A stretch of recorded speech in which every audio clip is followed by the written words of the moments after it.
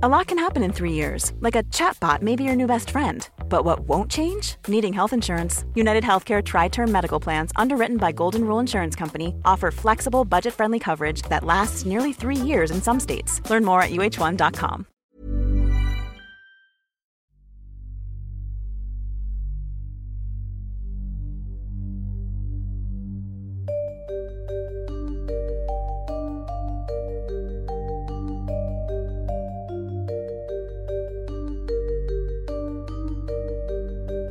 This is Intercepted.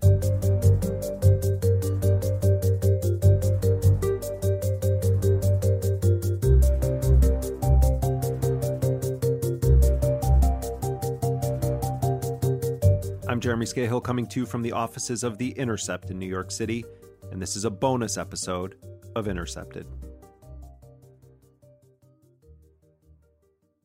For the past year of the Trump presidency, I think all of us have had this shared experience of an intense sort of political vertigo.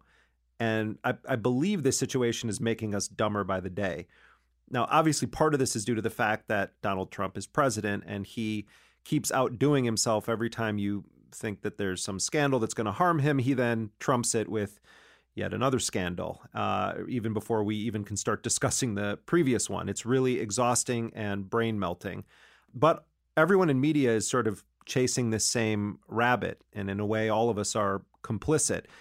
And when we're constantly chasing the rabbit, or we're on the run, it becomes very difficult to take stock of what's actually happening. When you're just following the tick-tock of every day's breaking news, you can't really step back and say, how did we get to where we are today? We've all become sort of detached from our reality and in some cases our own work. Having said that, as I contemplated this year of living with Trump, I thought it would be really fascinating to talk to David Harvey about this moment. David Harvey is one of the leading Marxist thinkers in the world. He's also an authority on Marx's Das Kapital, which turned 150 years old late last year. David Harvey is a distinguished professor of anthropology and geography at the City University of New York. He also pioneered the discipline of modern geography. And David has a new book out. It's called Marx, Capital, and the Madness of Economic Reason. David Harvey, welcome to this extended edition of Intercepted. Thank you. Let's start with just looking at where we are in this country right now with Donald Trump in power and these multiple investigations in Congress and with the special prosecutor going on into Russian collusion. I want to talk about some of that with you. But first, I'm curious, having now read your book, how did we get Trump? And I ask that meaning, from your vast research historically and into Marx and economics and geography, what do you pin as the factors that led to Trump attaining power and now residing in the White House? If I had to simplify it, it would be one word: alienation. That you have a population that's increasingly alienated. It's alienated from its work process because there are not many meaningful jobs around. It's been promised kind of a cornucopia of consumerism, and they find a lot of products that don't really work. They find themselves having to renew their phone every 2 years. You find them having to live a lifestyle which is, they're disillusioned. And of course, they're disillusioned with the political process. They realize that it's big money that buys it. They're disillusioned in lots of ways. And it's not only in this country. And you start to see a vast area of disillusioned population that is alienated from everything. Now, alienated populations don't necessarily behave in kind of a way that would probably make sense to somebody like me. They don't go to the left, for example. They just kind of say, give me something that looks different. And I think when Trump came along and said, I'm going to be your voice, he actually, completely trumped, if I can use that term, Hillary Clinton. And I think the same thing you will see over the Brexit vote in Britain, where the metropolitan areas, which are doing okay, but you'll find alienated populations in those small towns where the economic basis of life has just disappeared. And you'll find it in India, and you'll find it. So you get this kind of real rash of neo-fascist, populist, right-wing kind of people who are coming along and saying, listen to me, I have a different answer to all of these kinds of questions. And I think that sort of thing is going on not only in this country but elsewhere. Do you believe that Trump has any ideology based on the actions that he's taken officially as president, or the ideas that he floats when he speaks or tweets? I think he has some ideas. Whether it adds up to an ideology or not, I mean, for instance, one of his ideas is to dismantle everything that Obama did. I mean, that's almost instinctual on his part, and to go in the completely opposite direction. So he has ideas. An ideology, I don't think he has a clear ideology. But he certainly has a persona who is, kind of, it's about me, and the narcissism is obvious. But I think this is a classic sort of situation of populist leaders. What can you identify any historical analogs to this moment in the United States with Trump? I think at a certain point, if you went back, probably in the 1920s, you would find the rich were doing mightily well, but there was a clear kind of disillusionment with what was going on in the country, and then that, of course, preceded what happened in the 1930s. So I think there's always been a certain instability in the United States. I don't think. Everybody likes to talk here about the tradition of democracy, but if you look at what happened in McCarthyism and then the kind of the witch hunts back in the 1920s against the anarchists and so on, you'll see in the history of the United States some rather nasty kind of right-wing sort of populist movements. Part of the reason I'm asking is that I think that if you watch cable news right now, which I don't recommend that you do, and you listen to the pundits, particularly Democrats or self-identified liberals, you would think that Trump already is sort of one of history's greatest monsters. And yet George W. Bush and Dick Cheney killed conservatively over 1 million people in their wars. Right. They had essentially the same economic ideas as Trump. Maybe they were a bit better at masking their racism or their bigotry. But, I mean, is Trump truly the monster that he's portrayed to be relative to presidents past, both Democrat and Republican? Oh, absolutely not. I think one of the things that's happened is there's been a sort of a retrogression, if you like. But if you go back and look at the way in which, women were treated in the 1960s, you go back and you look at how race was being figured in the 1960s, you wouldn't say this was a beautiful society at all, even though the economy was doing, really rather well, and a privileged sector of the working class was doing extremely well. But this is, in some ways, when you look at the situation today, I think it's far more progressive than it was back then. So I don't think Trump is somehow or other doing something that's not there in the roots of American history. I mean, Trump's a brand of what a lot of observers call his populism, but Trump has multiple mantras that he sort of repeats, and his favorite when he talks about his successes is stock market keeps breaking records. People's 401ks are just going through the roof. He never mentions that the vast majority of workers in this country actually have no pension and are not participating in 401k plans. What is going on right now on Wall Street and with the stock market? I mean, clearly it is breaking records. Trump is totally right. The Dow is above 25,000. I mean, it's nuts if you think about it. What's happening on Wall Street? I think it's just a matter that since the problems of 2007, 2008, what we've seen is essentially central banks adding to the money supply. and the money has to go somewhere. And it mainly goes into the stock market, and of course it mainly goes into the pockets of the top 1%. So actually, if you look at the indices of inequality since 2007, 2008, they've increased markedly, not only in the United States, but worldwide. And so, in a sense, what you've done is you ran into a difficulty in 2007, 2008, and you answered it by throwing money at it, which has been great for the stock market and all the rest of it. But as we know, the incomes of ordinary people have not improved at all. People's situation hasn't, and hardly any of the benefits of the small recovery there has been since 2007 and 2008 have gone to anybody other than the top 1%. And that's I think, and of course, that is that's the bondholders' solution to the economic problem. And the last tax cut was really a bondholders' charter.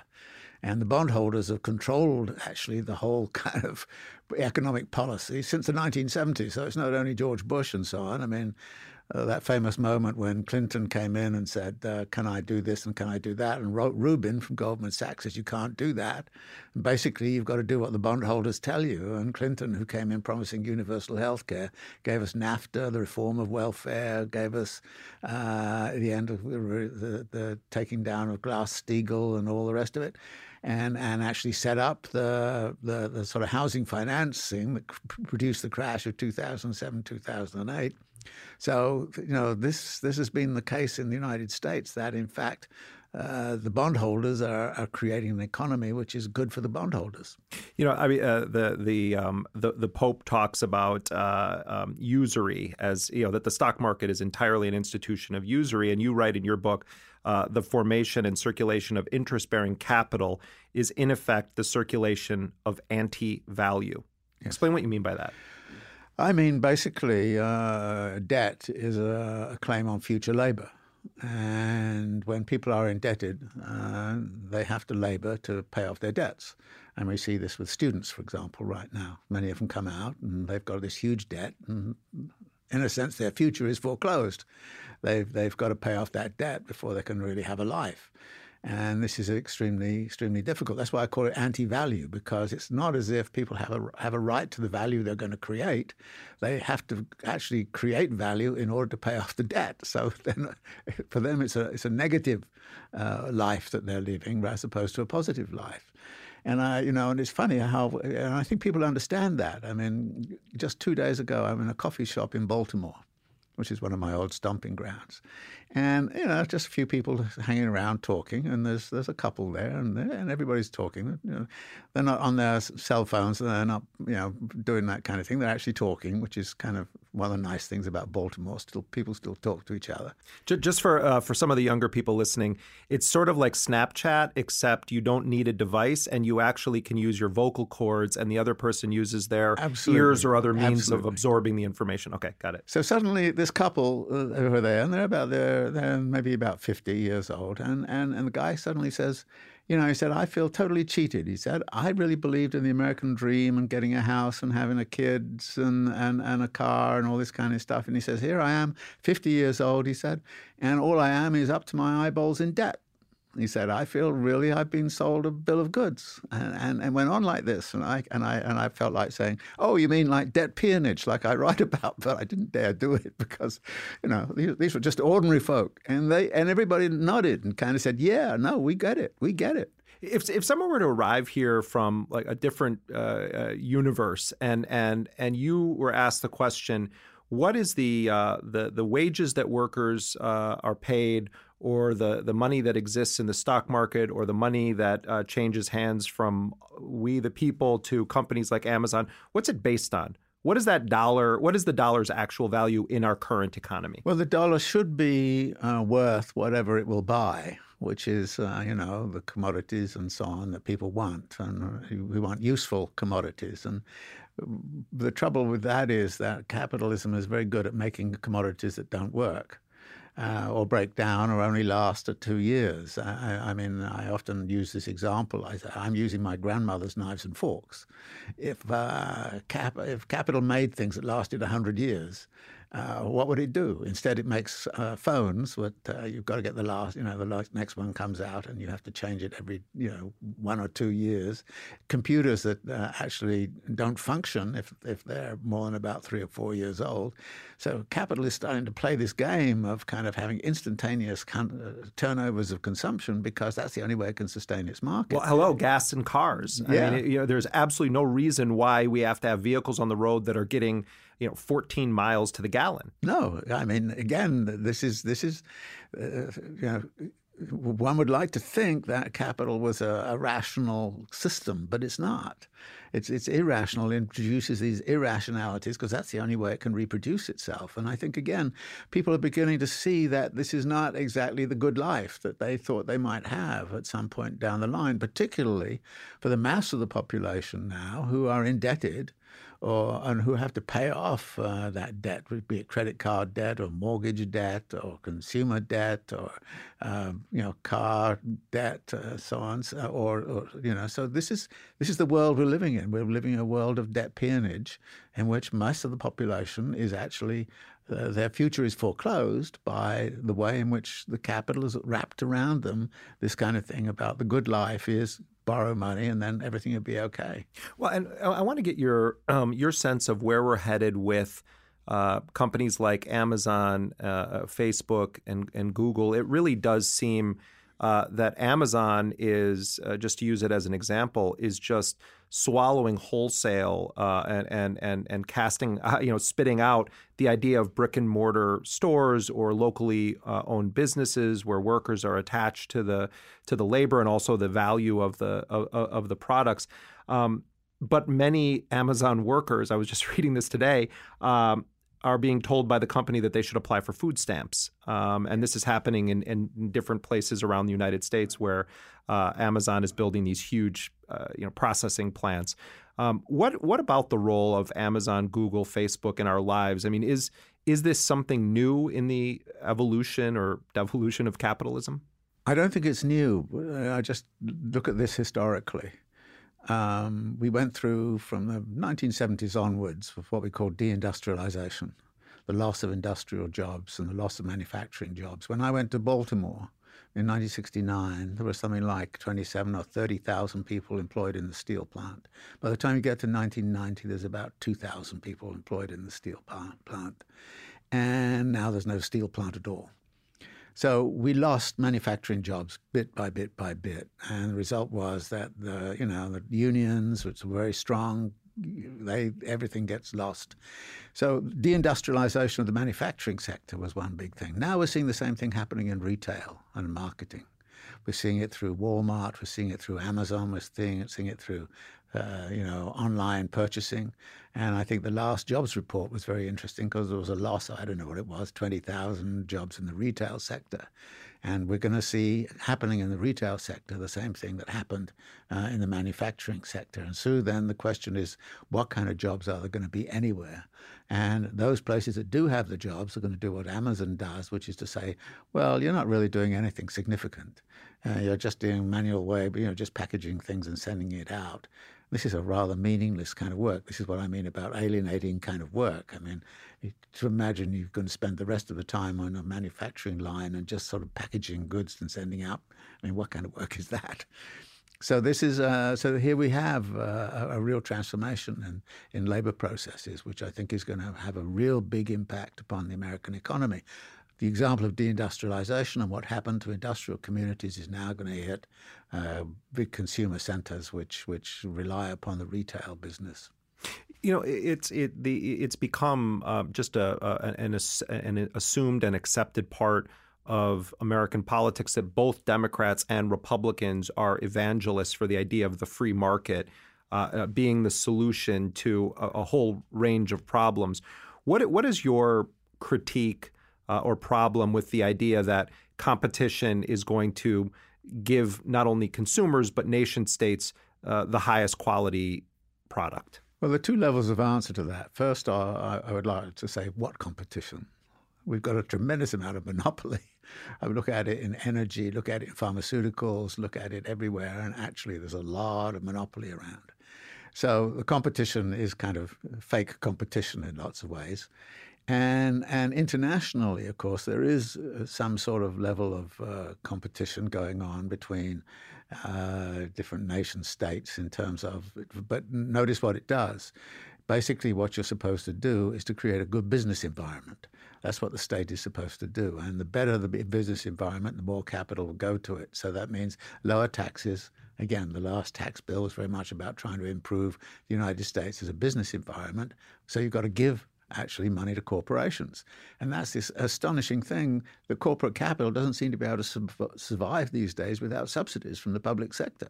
So in effect, the public is perpetually supporting large corporations, and they're not really competing. They're simply using their monopoly power to assemble a great deal of wealth in few hands. When it comes to electoral politics in the United States, what do you make of the argument that, I mean, first of all, there was a pretty ferocious debate on the left in the United States about the 2016 elections. And I think a very significant chunk, even of leftists, ultimately held their noses and voted for Hillary Clinton as a way of sort of voting against Donald Trump. Yeah. What do you? And Noam Chomsky has also stated that the only sane response to the choices given in the 2016 election was, of course, to vote for Hillary Clinton to just prevent the greater evil of Donald Trump. Where do you come down on these questions when it comes to electoral politics? Well, I think where I come down is to say, well, we've got to organize something which is very different, an alternative on the left. Instead of having what I call, in a sense, the party of Wall Street governing in both parties, one of which is crazier than the other. So I agree with you that if you're faced with putting the sorts of things that worry me about Trump is what he's doing with the environment, what he might do on nuclear war, all those kinds of things. I mean, he's totally irrational about some of those kinds of things. So yes, I would rather have Hillary, but I don't want to be in a situation in which I say the only answer to somebody like Trump is Hillary, because that, it seems to me, is going back into exactly all those problems that we hit with the first Clinton administration, which was the beginning of this process of the selling out of U.S. government to the bondholders and Wall Street. So we've got to find something which is a non-Wall Street kind of party. And that has to be populist at the base, but it also has to, I think, try to revitalize union power and has to revitalize community power and has to bypass a lot of the organizations which are currently there trying to cope with the situation. I mean, I think there's a big problem in this country of social welfare through NGOs. I think the NGOs are a problem. They're not a solution to add to the difficulties. And we've got to have a real solid, good left movement, which you began to see elements of that crystallizing around Bernie Sanders and the like. But we need to go further than that, I think, which is why it's so important to start to have an alternative analysis to the ones which we're generally exposed to on cable news and all the rest of it. Do you? Bernie Sanders identifies himself as a democratic socialist, and yet his voting record indicates that he supported regime change in Iraq. He said he would continue the drone assassination program as it existed under Obama. Right. He's voted for neoliberal economic policies in the past. What form of socialist would you describe Bernie Sanders as? I mean, is he a Marxist in your view? No, he's not a Marxist at all. He's, as you say, kind of social democrats, but social democrats have a rather long history of being rather warlike about all kinds of things and believing in things like military humanism and those sorts of issues. So the history of social democracy is rather a bit tainted by all of that. And so I think that there has to be a genuinely left socialist movement. And I think that Sanders, the more he got into sort of talking to the millennials, I think his rhetoric began to shift away from social democracy to a more socialist line. So talking about a single payer system and talking about free access to higher education. And we see the same thing emerging in Britain with Jeremy Corbyn beginning to talk more in terms of those traditional socialist views rather than the social democratic alternative. What's your assessment of the current state of the Democratic Party? I think it's actually still controlled by what I would call the party of Wall Street elements. I mean, somebody like Chuck Schumer, for example, he's raised more money off Wall Street than almost anybody else in Congress. So, I mean, while rhetorically he can say some certain things, I think that he's very much part of that, and Nancy Pelosi also. So, I think the leadership and the power structure within the Democratic Party is antagonistic somewhat to a kind of real socialist push. And my nervousness is that they will simply have to say, oh, well, they're the alternative to the crazy man Trump, and they will get into power. But that's not going to make any real difference. It's going to actually exacerbate the problems as I see it. I don't see them taking on the kind of question of, say, student debt, and I don't see them taking on single payer and things of that kind of questions at all. You talk about the need to build a left socialist movement in the United States, and I'm curious. You have had a growing of the ranks of the Democratic Socialists of America. A lot of young Yes. people joining it. They have been running candidates in local races. That one of their candidates won a seat in the Virginia House of Delegates. A young guy named Lee Carter, who we had on this show. Would the primary purpose of that be to compete in the electoral system, or are you talking about a more worker-oriented movement that's not overwhelmingly concerned with electoral politics? Yeah, I don't. As you probably know, I don't subscribe to a very workerist view of these things. I think there has to be some alliance between the traditional worker union type of movement and community activist movements and environmental movements and the like, and that building alliances between different groups is terribly important. I think that acknowledging the significance of the Black Lives Matter movement and some of the gender movements that are around, that these are, I think, very significant elements that need to be put together into a kind of a coalition. I personally find that the millennials, if you like to call them that, the younger generation, is much more open to discuss these things than anybody over 30, 35, And I say to my daughter sometimes, and one of the things you should do, be very progressive, is to prevent my generation from having a vote, because we're so reactionary by and large. But I think the younger generation... Where would you cut off the voting age? Once you hit what age do you not vote anymore? I don't know. I support that for driving, by the way. Yeah. I think there should be a maximum age limit for driving. Yeah, well, I'm probably past that, so I personally am not going to benefit from that. But I don't know exactly what the age is, but I find there's a group in power, in academia, for example. I think it's the academics who are between 40 and 60 who kind of hold the power right now, and they're a real problem.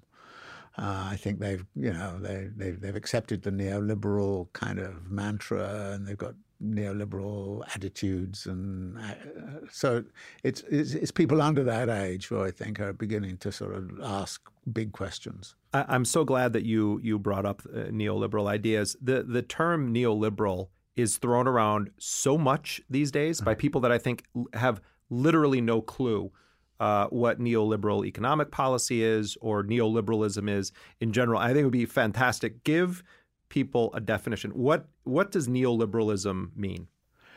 I took it to be a political project which originated in the 1970s with the Business Roundtable and the Rockefellers and everybody else, which is to reorganize the economy in such a way as to restore power to an ailing capitalist class.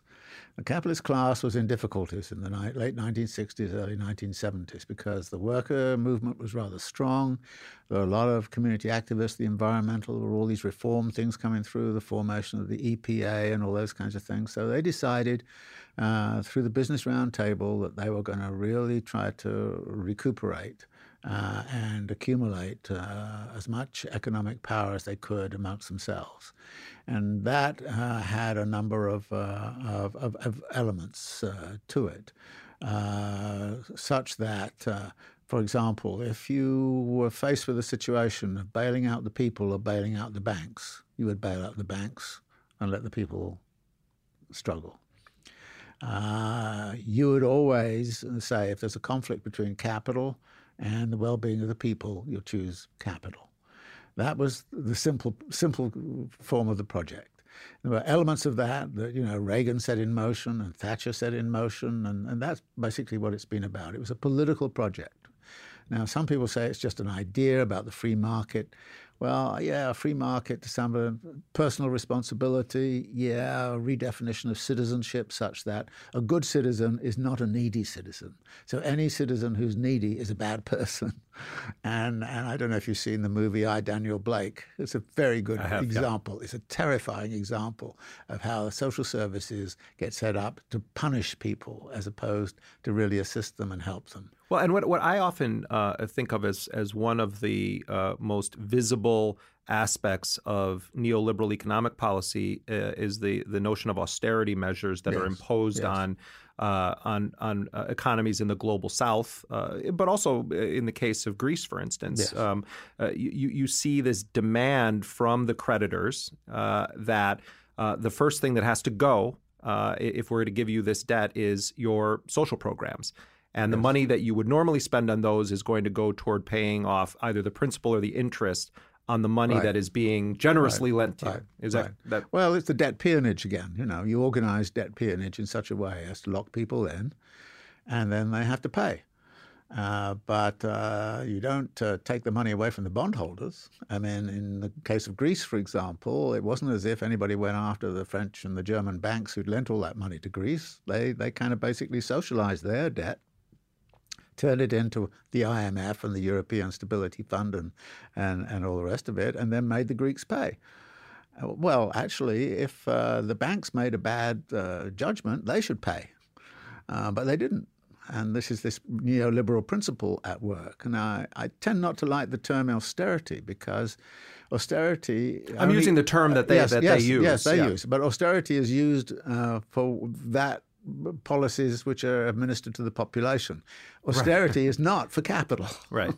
Absolutely not for the financial institutions, and it's not for the top 1%. So austerity is about social programs. And in fact, the state has been heavily involved in subsidizing capital over the last 10 or 15 years. So that state power is used that way. So this, again, was part of the neoliberal kind of mix. And it preaches free market, but that's basically the ideology. As I've said earlier, there's a tremendous amount of monopoly power in this supposedly free market system. Well, I've often thought that, at least in part, the situation that we saw unfold in Greece is very similar in some ways to what happened in the financial crisis in this country in 2007, 2008.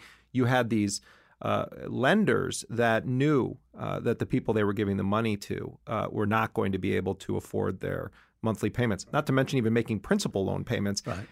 And in Greece, it was the same thing. These German and to a lesser extent other European financial institutions, they knew that the money that they were giving or that they were lending to Greece was not going to be repaid, and that it would ultimately come to a head. So why do German banks or U.S. financial institutions, what benefits them to pour money into Greece, knowing that it's not going to be paid back? Well, or other countries because they know it will be paid back to them by the state. And in fact, the German state will do it, but the German state will do it by actually leaning upon the Greeks and reducing their living standards. But this has been going on since way, way back. Look at something like Mexico in 1982, couldn't pay its debt.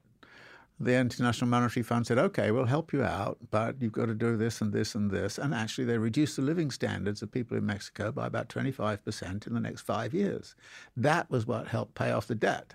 Now, that's what austerity is about. And in fact, the IMF has administered austerity budget, that sort of thing, everywhere. So the banks never get hurt. And it goes back, actually, to the New York fiscal crisis back in 1975 when there was a choice between actually bailing out the banks or making the citizens of New York City pay. So the citizens of New York City paid, and the banks didn't bear any of the cost of what they had done. So this is what the neoliberal order is about. What They call it moral hazard, by the way, which means that you're not really going to be caught by any bad decision you make. When politicians, primarily Republicans, but also Democrats, talk about, we need to reduce our debt and we need to balance our checkbook in this country. What are the politics of that when you have politicians campaigning in part on this idea that they're going to reduce the debt or eliminate the debt of the U.S. federal government? What are they really talking about? Well, but this is a sort of a baseball bat which is taken to politics periodically.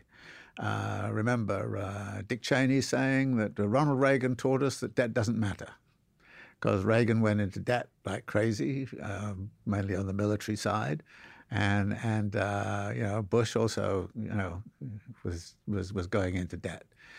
Then the Republicans turn around when Obama comes in and said we've got to do something about the debt, and that becomes the excuse to stop any kind of programs going through. So the question of the debt, and we see now the Republicans are back into power. What do? They increase the debt by, $1.5 trillion or something like that. They don't. I don't think there's a real issue here. What is simply is a political excuse to raise a rhetoric about indebtedness, and we've got to deal with the debt on our children. But then, of course, it's turned around, and like this last tax bill, nobody cares about it. When in fact they've been bleating on about the debt for ages and ages before that. But it's a political tool which you use in this particular way in a particular historical moment. Who owns the U.S. debt? Well, it's interesting that, of course, China owns a great deal of it, and actually Russia owns quite a bit. Japan owns quite a bit. And in fact, there's a very interesting story about that, if you want to know. When in the middle of the crisis, when Fannie Mae and Freddie Mac and AIG were all kind of going in, the Russians went to the Chinese and said to the Chinese, let's sell all our debt in those institutions, and that will crash the U.S. economy. And it would have done, because actually the holders of the debt of those institutions were primarily China and Russia. China refused for a very simple reason. They didn't want the U.S. economy to crash because it's a main consumer market. But if Russia and China had decided at that moment to sell all of their holdings in Fannie Mae and Freddie Mac and AIG, the U.S. economy would have gone down.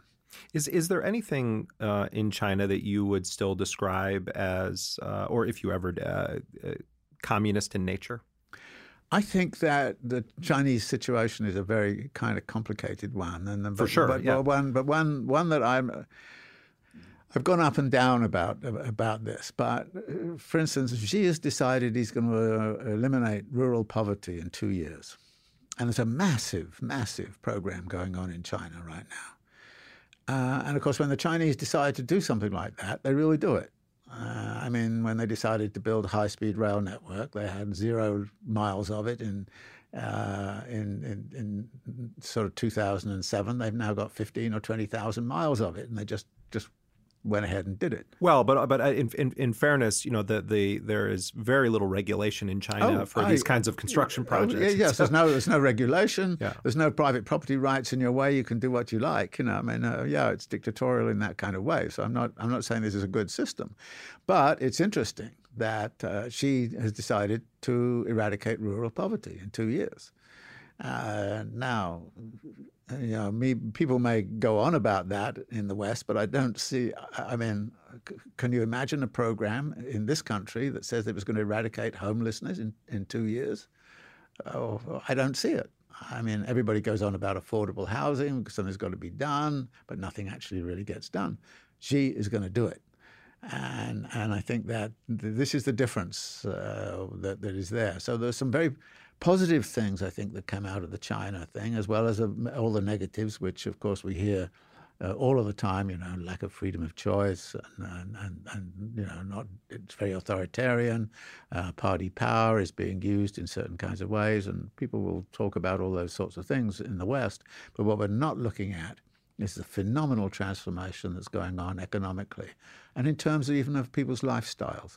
I mean, if you said to people, do you want to go back to the kind of world that was there in, say, 1978 or something like that, the answer would be absolutely not. That many people there have got a much better life now than was the case back then. So I think that China is something which we ought to be looking at with a critical eye, but nevertheless not this kind of preachy kind of, oh, it's not like, and there's no concern about human rights, as if somehow or other there's a great concern on the ground for human rights in this country. With the discussion around Trump and collusion and Russia, I find it interesting. I don't even know if red baiting is the right term, but if I see one more asinine cable news host put a backwards R in Trump, instead of TRUMP, it's T backwards R, which isn't even the letter R in the Russian alphabet. The idea that the Soviet Union is still there, that Russia is communist, and that Putin is still this kind of epitome of a Cold War commie, and he was in the KGB for so long. Is there any nugget of truth whatsoever to the idea that Russia still has any links to what it once was as the Soviet Union? Or, I mean, because it seems to me like Putin is a very kind of sophisticated gangster running a Quality sleep is essential. That's why the Sleep Number Smart Bed is designed for your ever-evolving sleep needs. Need a bed that's firmer or softer on either side? Helps you sleep at a comfortable temperature? Sleep Number Smart Beds let you individualize your comfort so you sleep better together. J.D. Power ranks Sleep Number number 1 in customer satisfaction with mattresses purchased in-store. And now, save 50% on the Sleep Number Limited Edition Smart Bed for a limited time. For J.D. Power 2023 award information, visit jdpower.com/awards. Only at a Sleep Number store or sleepnumber.com. Hey, it's Ryan Reynolds, and I'm here with Keith, co-star of my upcoming film, If, only in theaters May 17th. Do you want to tell people the big news?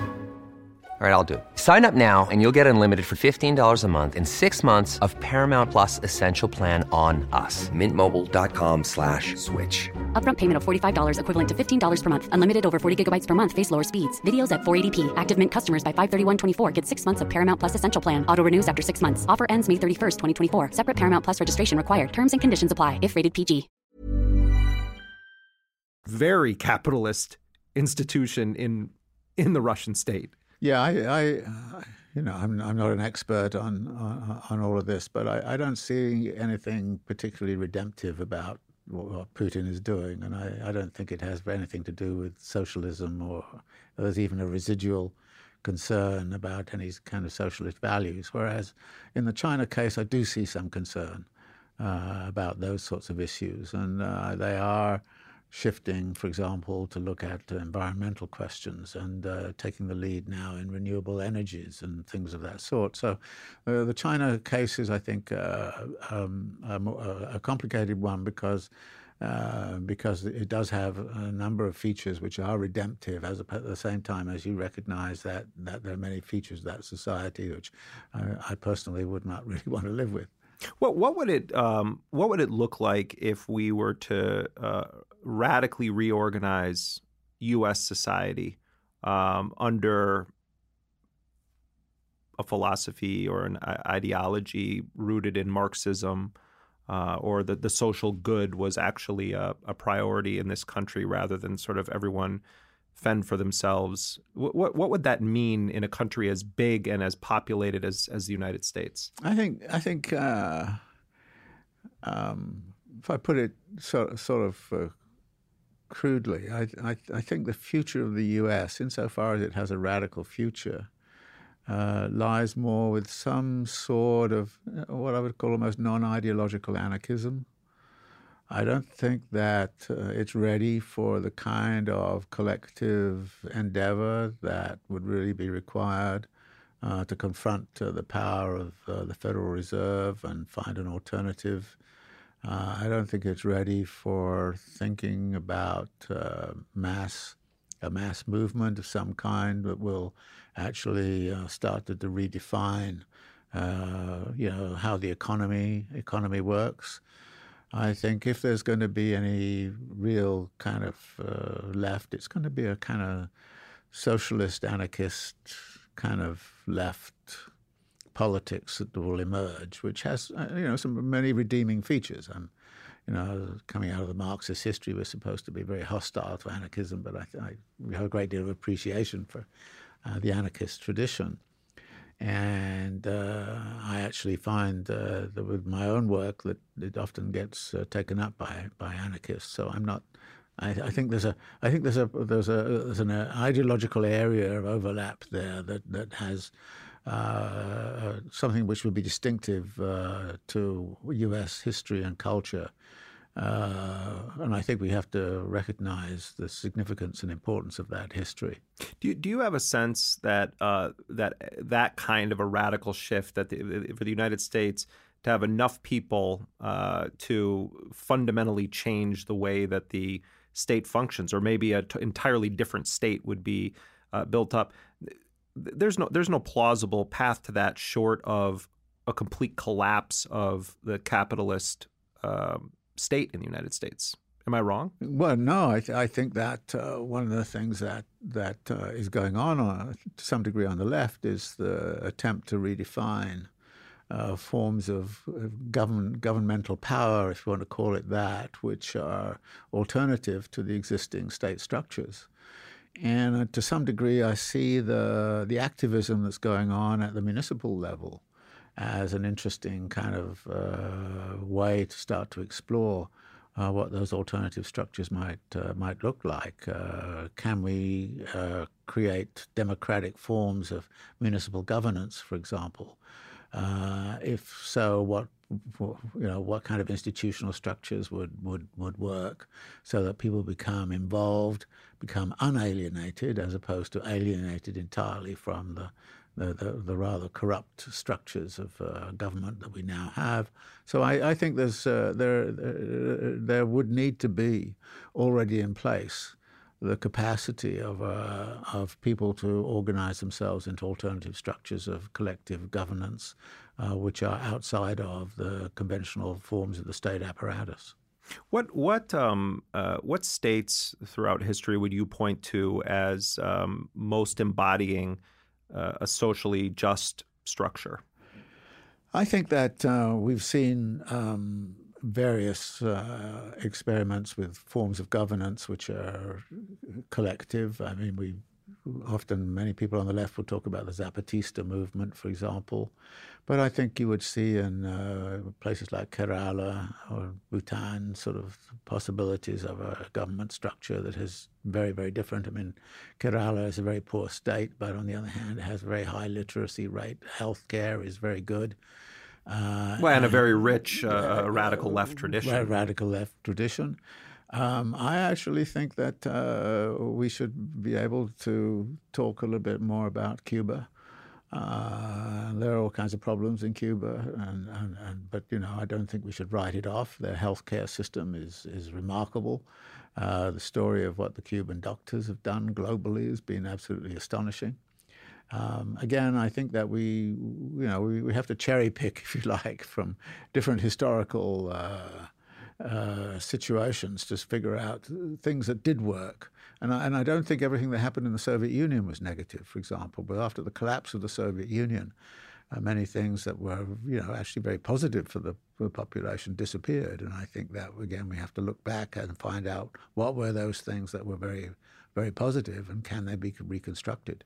Well, I've spent a fair bit of time in Cuba myself, and was there in the mid-'90s also when Cuba was going through what Castro called the special period, when the dollar was being reintroduced into Cuban society, and the Cubans were facing the realities of what it meant for the Soviet Union to no longer exist in the form that it had in the decades that Cuba was one of its close allies in the Western Hemisphere. And I remember watching a speech that Castro gave in which he was talking about, he was lambasting a report by Human Rights Watch, the U.S.-based human rights organization, which often does do the kind of ideological bidding of the U.S. government in the way that it applies its filter to different societies versus the United States, although less so now than it was before. And Castro said, that there's essentially a quote unquote Western, meaning like white Anglo states, view of human rights, and then there is a different version of what it means to have human rights in countries like ours, in Cuba. He basically was saying, in the West they cherish freedom of speech and freedom of assembly and these things that are sort of the mind. And here we would list as human rights housing, education, healthcare, etc. Does that absolve Castro of the need to? I mean, obviously he's no longer with us, but to embrace the idea that freedom of assembly and freedom of speech are, in fact, somehow inherently human rights that we all are entitled to, just because they're giving people affordable or free healthcare, affordable or free education, affordable or free housing? I mean, is he correct in saying, well, these are two different views of what the priorities are in human rights? Well, I don't think it's a question of whether he's correct or not. I think that was the path that Cuba chose. And personally, I would like to see much more in the way of freedom of expression and the like. Freedom of assembly, I don't know if we have freedom of assembly in this country. Well, I wasn't co-signing it and saying, I'm saying that that's what's projected. These are the definitions of freedom, when you can assemble, when you can speak. Right. And in Cuba, it's but what if you have no health care, no housing? Right, yes, right. Yeah. No, I think those elements should be human rights. I tend to say that one of the strategies for a socialist program right now would be to decommodify as much as possible basic human needs, which would include, of course, obviously healthcare and education. I think it's appalling that we have to pay for education. I got my PhD on free in Britain way back, and I think that should be open to everybody. So I think there are areas of that sort, and I would simply say that healthcare should not be a commodity, and you shouldn't be rationed in terms of your healthcare, in terms of your income. You should not be rationed in your access to education. I think that housing is an area, and I think that actually basic food supply also should be a human right. And Cuba tried to implement things on that, and I know that in certain parts, even in places, certain municipalities in Brazil, they've sort of set up some free food supply for low-income populations. And in a funny sort of way, we have it through the volunteer sector right now, which is, the food and the soup kitchens and things like that. Right. Reagan once bragged that the number of soup kitchens had exponentially grown under his administration. Yes, well, that's what's a crazy thing to brag about. Right. I mean, but I think that basic needs should be met. And so I think that a socialist program would be one where that would be the case. It's interesting because when you and this comes up more and more now in our discourse for a variety of reasons, but people will point to the what's sort of called the crimes of communism, that 30 million plus people under Stalin, and the brutality of Mao and Castro's suppression of dissent and the jailing of dissenters, and Che Guevara supporting the firing squads at the beginning of the Cuban Revolution. And there's a whole bucket of heinousness in each of the episodes that I just described that's well known and talked about all the time, but they're categorized as the crimes of communism, and yet we never talk about the crimes of capitalism. I mean, you do, but I mean, in our society, it's like Reagan isn't viewed through the lens of the crimes of capitalism. Bush and Cheney killing 1 million plus people with their wars, that's not the crimes of capitalism. Clinton imposing the most harsh regime of economic sanctions in world history on the people of Iraq, those aren't the crimes of capitalism. Should they be labeled in that way? Oh, absolutely. And I think right now, when even internally, we should be looking at something like the opioid thing. I mean, we have declining life expectancy in many areas of the United States right now. And actually, Cameron, when he resigned, was the first prime minister to in a country where the life expectancy was less when he resigned than when he took office. So declining life expectancy, just to give you an example, is an indicator of something that's going on in society, which is close to criminal kind of activity. When I mentioned Daniel Blake. I thought this is a criminal activity that's going on here and should be called out as criminal activity. And Marx, actually, in The Capital, is always talking about, well, what goes on in the workplace, in his time, of course, it was kids down the mines and so on, is violence, and it's violence against humanity in a way that should be actually called out as violence. So, yeah, we have to look at all of those elements. And when we look at those elements, we see, there are countervailing issues. I mean, people quite rightly talk about, for instance, the Great Famine in China, which came out of very bad policy decisions and many million people died. But what we don't talk about is the fact that when Mao came to power, life expectancy in China was something like 35. When he died, life expectancy in China was 65. So this is a real transformation in society where I think that we recognize that a particular political regime has made some good things and some bad things. And I think actually, again, the way the Chinese handle this is interesting. They basically said, well, Mao was a genius, but he made mistakes, and we recognize those mistakes. But on the other hand, he did something that was absolutely phenomenal. What is the role of prisons or jails in society? Or what, rather, let me rephrase that. How do you think society should respond to crime, including very serious crime, murder and rape? I think one of the things, again, that we have to do is to look in two directions. One, the kind of incarceration politics that has grown up under the neoliberal order in a way is of storing people in jails and so on. It's dealing with a particularly recalcitrant group in the population by incarceration. And I find that politics unacceptable. On the other hand, when there's violence and pathological violence, we have to try to go to the root of it. And we see some of these things and have to ask questions of where it's coming from. Again, I think there are issues about alienation which are involved here, and we need a society that is much more empathetic to the situations. But yes, of course, if somebody is engaging in pathological criminal activity, there has to be ways of isolating them from and protecting society from their actions. So I'm not against incarceration to some degree, but there's punitive incarceration and then there's remedial incarceration. Who does it right in the world, do you think, deals with the inevitability of criminal actions, including violent ones that represent an actual threat to ordinary people? Yeah, I've not done enough studies of the criminal justice system to give a good answer to that. Do you have a sense of, this may sound like a strange question, is there a city in the world that you think of as the most capitalist city on Earth? Most capitalist city on Earth. There's a lot of cities that are extremely capitalist. Well, in your book, you sort of name a few. You talk about London and Shanghai and New York because of Wall Street and the huge financial concentration. But are they all sort of just on a similar level, or are there some more than others?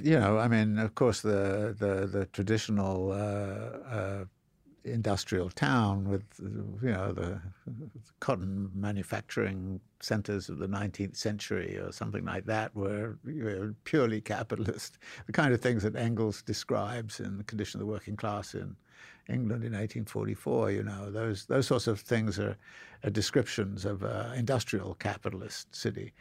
But then we've got the consumerist capitalist city, and then we've got the financial capitalist city that has a rather different kind of tone to it. So I think there are different kinds of capitalist city. And as I'm very much into these days is to talk about the city as a sink for surplus capital. So people, actually build cities to absorb surplus capital. And, the Chinese have done some of this and big time. But then if you look at Spain before the crash, you find actually a lot of provincial centers were building monumental public works for no good reason whatsoever, except the fact that there was a surplus capital around, it needed something to do. And so they kind of said, okay, we'll do that. And then, of course, all of that came crashing down. But if you look at what's going on in terms of urbanization worldwide, what you see is a tremendous kind of ecological transformation. I'm impressed in cities in countries like Turkey. You drive around in small towns, massive building projects around, many of them not inhabited, and you wonder what on earth is going on. Even in Palestine, I saw the same sort of thing going on around Ramallah, taking your surplus capital and saying, what are we going to do with it? Well, we'll build a condominium, or we'll build and of course we see that going on in New York. We see it going on in many parts of the world. This is almost a universal process right now. Well, and there's a huge money laundering operation. Oh, absolutely. That's occurring. I mean, London now is basically finished. You have people from outside the country purchasing expensive real estate as a way of kind of parking their money. Yes, right. No, I mean this is going on everywhere. We don't. One of the lines I kind of we don't build cities now for people to live in. We build them for people to invest in. And the investors don't necessarily really care about the quality of life in the city, and that's one of the negative things. But how do you realistically change this or stop this behemoth? It's why I asked you earlier, short of a complete collapse of the American economy, how do you even make a dent in this? Well, I think there's likely to be quite a significant withdrawal of finance at a certain point. And there's going to be a lot of bankruptcies which are attached to that. And I think that some of the things that are going to happen are going to move in a rather different direction. But the trouble is... What do you mean? Well, just to take New York. The quality of life in New York has been declining very radically because rents have been rising very rapidly, and small family restaurants and coffee shops and so on are going under and being replaced by chains. So now, what used to be a kind of neighborhood life is being destroyed by, the big chains coming in and bank branches, and who wants to live on a street which is 4 bank branches and 5 chains, So there's a real deterioration in the daily quality of life in the city, which leads to that sort of alienation that I mentioned at the very beginning. And I think that if that all breaks down, then the question arises: how are those empty stores? Because there's going to be empty stores or bank branches which just can't, pay for themselves anymore. What's going to happen to all of that real estate, and how is it going to be occupied, and by whom will it be occupied? And that, I think, is then going to be one of the big questions. Will you find sort of, say, communities of artists coming in and taking up vacant space back in the cities, a bit like happened in the 1970s when you had a very negative property market in a city like New York, where a lot of artist communities were forming, and it was a very vibrant sort of place to live, and people get nostalgic for sort of the sort of 1970s, and I think that can that be recreated? Will that come back again? Something like that? I don't know what the future can be. Who's going to occupy all of these sort of condos which are being built around, which are for the very affluent, and which nobody is going to be investing in anymore? Well, yes, and at the same time, we are a country filled with guns, and. Yes. And many of the people who have stockpiled the most weapons are certainly not going to be reading your books. No. And you never know. You never know. By maybe. the way. Okay. Maybe there's some radical socialist cells out there that have gone about and armed themselves. Right. But I think you get the point that I'm making. That it's my fear, if there is some sort of dystopic future on the horizon, that the poor are going to get just mowed down in this country, or those who try to reorganize. They already are being mowed down. That's been going on steadily over the last 20 or 30 years. It's a steady degradation. It's not sort of a single event. It's a steady degradation of their living circumstances. I don't think many people think about. I mean, yes, you're undoubtedly that's true. There are more homeless people now than ever before. Why did that happen when we've had building booms in all these places like San Francisco, New York, Los Angeles, and everywhere else, and even in cities like Baltimore and so on? Why is there this increase in there's the production of homelessness, and we're not looking at the root of how homelessness gets produced. And yes, they're being mowed down, but the people who are mowed down very often feel totally disempowered.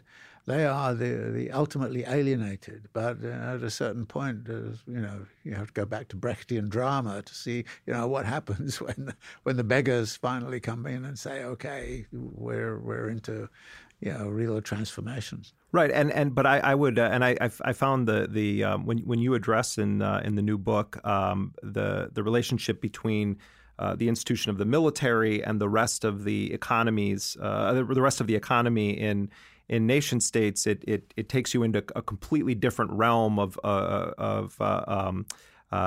alienation. Yes. However, the technology that exists right now in the world is such that the world could easily be destroyed many times over by single actors in some cases. The United States, Russia, China could instantaneously destroy the world. Right. The guns and the caliber of weapons that people have in this country are much more fierce than ever before in history. And I'm not even sure that Marx or anyone from that era would have been able to imagine the level of destruction that could be caused by one individual person with these weapons. Does that factor into how you think about the future and the possibilities of rebellion or transformation in society? Just the sheer level of destruction that could be wrought by very small groups of people. Yeah, I don't. Do you understand what I'm saying? Yes, no, I understand. People very are much obsessed with dystopic novels and everything, but it's like No. this guy who killed all these people in Las Vegas. I mean, the amount of firepower that individual had, not just in his hotel room, but also in other properties. I mean, it's like 200 years ago, it'd be unthinkable that one person could hold that kind of power in their hand. I agree, and I think that politics really has to take account of that. I mean, there's no such thing. I mean, what happened in the American Revolution couldn't happen today. Right. What happened in the French Revolution couldn't happen today. What happened in 1917 in Russia couldn't happen today. I mean, the thing that struck me about Ferguson was the sight of those militarized police taking and going down. I mean, there's no way, it seems to me, that a political movement can imagine taking to the streets and storming the barricades and getting anywhere. They would simply be mowed down. And so therefore politics has to start to think about a kind of progressive transformation which does not involve confrontation and violence of that sort, because it's quite simple. I think any movement of that sort would lose. And therefore we have to think of something that is an alternative kind of movement. The difficulty is that movements which are, say, attempting to construct some kind of alternative will get criminalized. And so we see the criminalization of environmentalists. We see the criminalization, as we saw in the Dakota pipeline kind of thing. You criminalize people who are engaged in protest, and then of course you have the right to go in and kill them if necessary. So this is if you like the problem on the left. So the left has to think of an alternative strategy, and not have dreams of the Russian Revolution or the American Revolution or anything of that kind. Because right now it's not so much that there's one person got a finger on a button. I mean, if Trump pushes the button, then we're not going to be able to talk about anything. It's a very big button. Yes, right. Much bigger than your button. Right. Let me tell you. So that's not what worries me so much. But what worries me about is the militarization of social control, and the intense militarization and the super militarization of it, so that even something like Occupy, which was a fairly innocent kind of affair in some ways, got treated as almost semi-criminal, well, not semi, but a criminal organization, which had to be smashed. And so that even something as elemental as that, it seems to me, is not going to really be able to do very much. Well, and this prosecution that's still ongoing of batches of people stemming from the J20 protests at Trump's inauguration, where they were going to put people who the prosecutors themselves acknowledge played no role in any destruction of any property. They were threatened with the possibility of decades in prison. Now, fortunately, the first batch was acquitted, but we don't know what's going to happen with the rest of them. It bears out what you're saying. I mean, the state is intensely criminalizing dissent with higher and higher stakes for those who participate in it, even indirectly. No, so this is one of the big issues for the left to think about. I mean, because we will get criminalized the closer we get to actually doing something about the real centers of political and economic power in society. I think that we will be treated as criminals. Well, I want to ask you about something that I've said when I've had debates with people who say, there's going to be a coup in the United States, that the military ultimately is going to take over, or that they're going to build these FEMA camps, et cetera. And I've often argued with people, including from my own world on the left, and said, the state doesn't need to do any of that. They don't need to build a camp to put you. They're already winning. There has been a kind of silent coup. It's like the line in The Usual Suspects, the Kevin Spacey film. The greatest trick the devil ever pulled was convincing the world he didn't exist. In a way, I sort of feel like that's capitalism in this country. The idea that people think that it requires a finite group of fat white men smoking cigars coming up with a way to lock up all of the dissenters because of their thoughts, that's not how that kind of a force operates. It's much more ingrained in every aspect of our life. Yes, and that's why I come back to notions of debt peonage. One of the ways in which social control is exercised is to get people so deeply in debt that they cannot imagine anything in their future other than simply living in such a way as to pay off their debt. If you kind of say, what is one of the biggest checks on the radicalism of, say, the millennial generation, it's the huge student debt that hangs around them. And I think that, cognizant of that, they're not going to rock the boat. Well, yeah, and now if you fail to make your payments, then you get reported to a credit agency. Then you're looking at a minimum of 7 years of your life, basically, where you have to struggle just to get basic services or goods as a result of not paying back that enormous debt from your college education. I mean, this is I shouldn't say this because I don't believe it, but it's a kind of almost a return to a feudal order where debt peonage is the order of the day.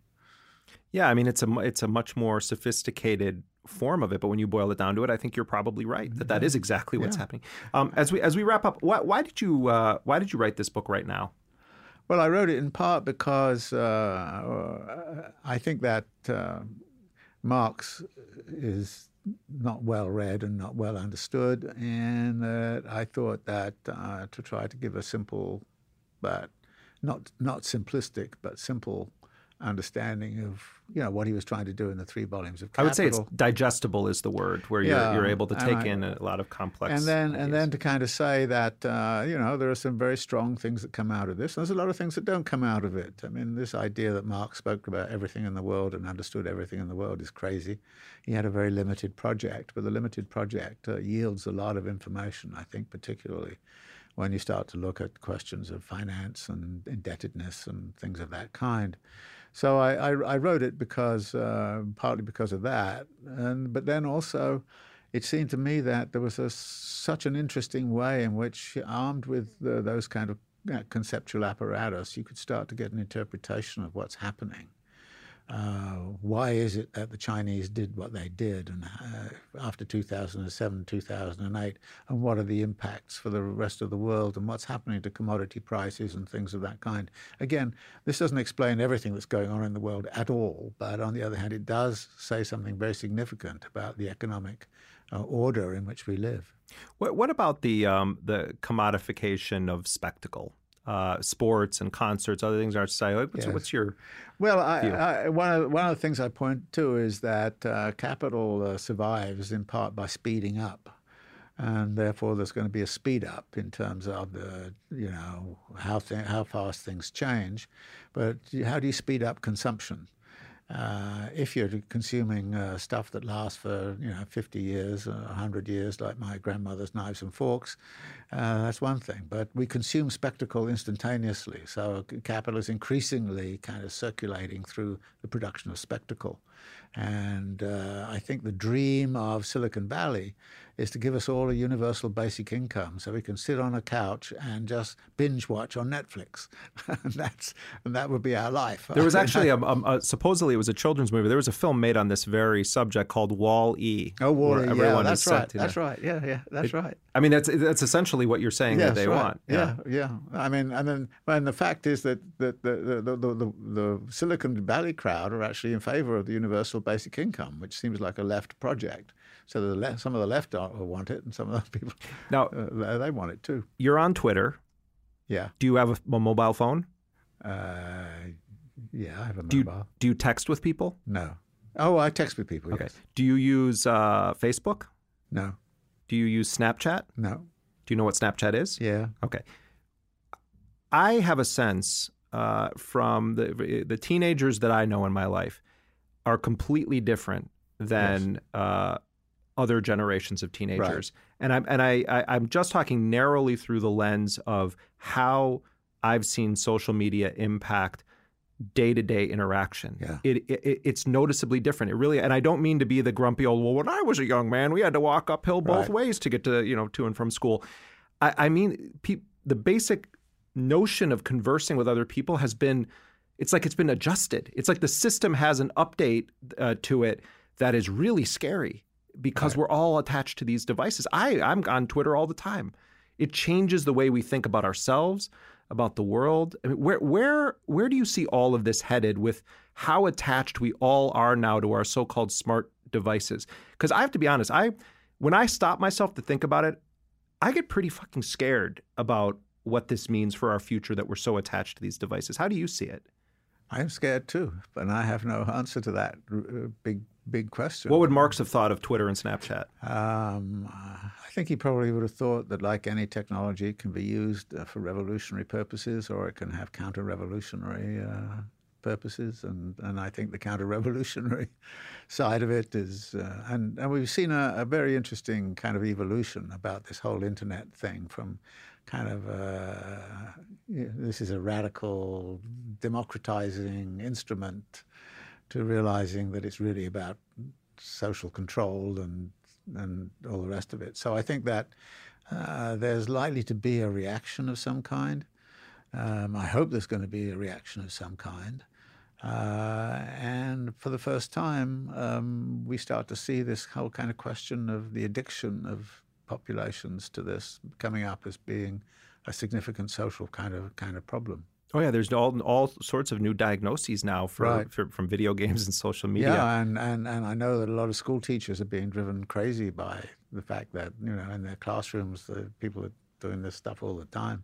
Right, we're all reachable all the time by basically anyone who wants to reach us, and we can be made to feel like we're the most brilliant people in the world by reading our Twitter feed. Someone like you who's a public figure with 80-something thousand Twitter followers, I'm sure you have people that are saying you're the greatest thinker alive, and then people who are denouncing you, and you could get it all served up to you while eating your cereal in the morning. I confess I tend not to read it. So I did send you a direct message and you respond to it. So I will give you points for knowing how to use slide into my DMs. Okay. All right, last question. I don't mean to malign the generation of young people, because I ultimately do agree with you that they have a much more open mind than the generation, for instance, when I was 20 in my 20s. I think the reaction, by the way, to this internet neutrality thing has been really, really interesting. 14 and 15 years old have been suddenly awoken to the fact that they've got to do something. And there's a huge, huge wave of activism suddenly emerging out of that. Yes, although part of it is just basic survival instinct because they're so attached to these devices. Yes, right. No. I'm going to sound like the curmudgeon here, and you're going to be the militant supporter of our young people. But on that issue, for young people listening to this right now, what advice would you give them about how to be better contributors to society and making a world more just? Like what should young people read, and what ideas should they explore as they kind of go further and further out into the world to make it better? I think two things. First, while you're being on Snapchat and all the rest of it, try and cultivate a circle of very close friends that you can have real communication with, because there has to be some ground truthing, as they sometimes say in these words, as what all these abstractions which you're getting through the internet are about.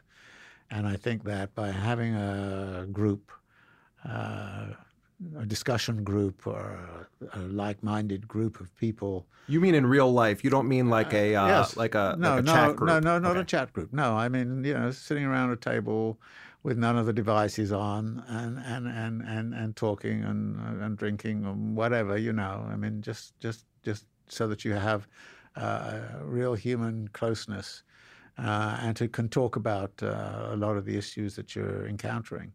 And I would be very much in favor, and I think this has been going on a lot, of forming reading groups. And I've been very excited by the fact that I have these lectures on reading Marx's Capital, and I find all these reading groups around, 8, 10 people sort of get together, and once a week they get together and they talk about, I'm not saying everybody should do Capital, but have reading groups of that kind so that you can discuss ideas and alternatives. Well, and the downloads of that are in the millions. Yes, right. Yeah, no. I mean, it's you. I mean, that system has worked extremely well, which is there's the lectures on Marx's Capital, and so people will look at the lectures and maybe look at the book, and then they will come in a group and they will talk about what's being said and what it means and the like. And I get a lot of feedback. What did you mean by this? And I think you're wrong on this. So it's been for me that's been a very successful thing. But I also recognize that when I talk to people who've formed those reading groups, and that they're doing something significantly different from what goes on in terms of. I'm not against all of the new stuff. I mean, I tend to have a slightly Luddite view of some of this, but I'm all in favor of a lot of it. But there has to be something else going on as well, and that something else is something which has to be actively constructed, not in opposition to, but as a companion to what is going on around them in the internet. What a great note to end on. Professor David Harvey, thank you very much for joining us on Intercepted. Well, thank you for this opportunity. It's been great. Thank you. David Harvey is Distinguished Professor of Anthropology and Geography at the City University of New York. He's author of many books. His latest is Marx, Capital, and the Madness of Economic Reason.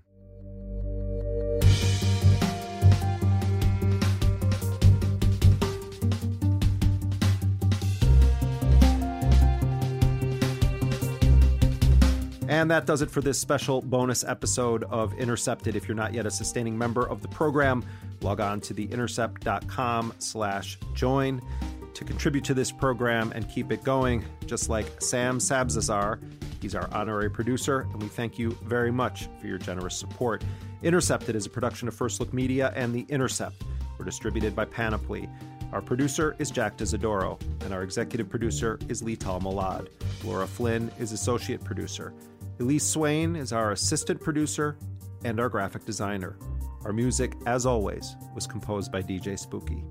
Until next week, I'm Jeremy Scahill.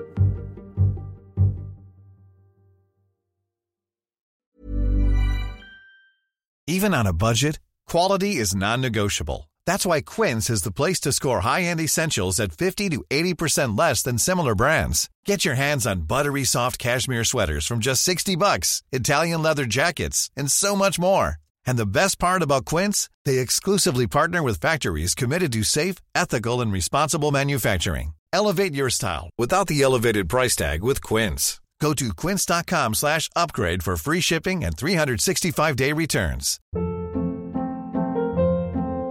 Hold up. What was that? Boring. No flavor. That was as bad as those leftovers you ate all week. Keke Palmer here, and it's time to say hello to something fresh and guilt-free. HelloFresh. Jazz up dinner with pecan-crusted chicken or garlic butter shrimp scampi. Now that's music to my mouth. HelloFresh. Let's get this dinner party started. Discover all the delicious possibilities at HelloFresh.com.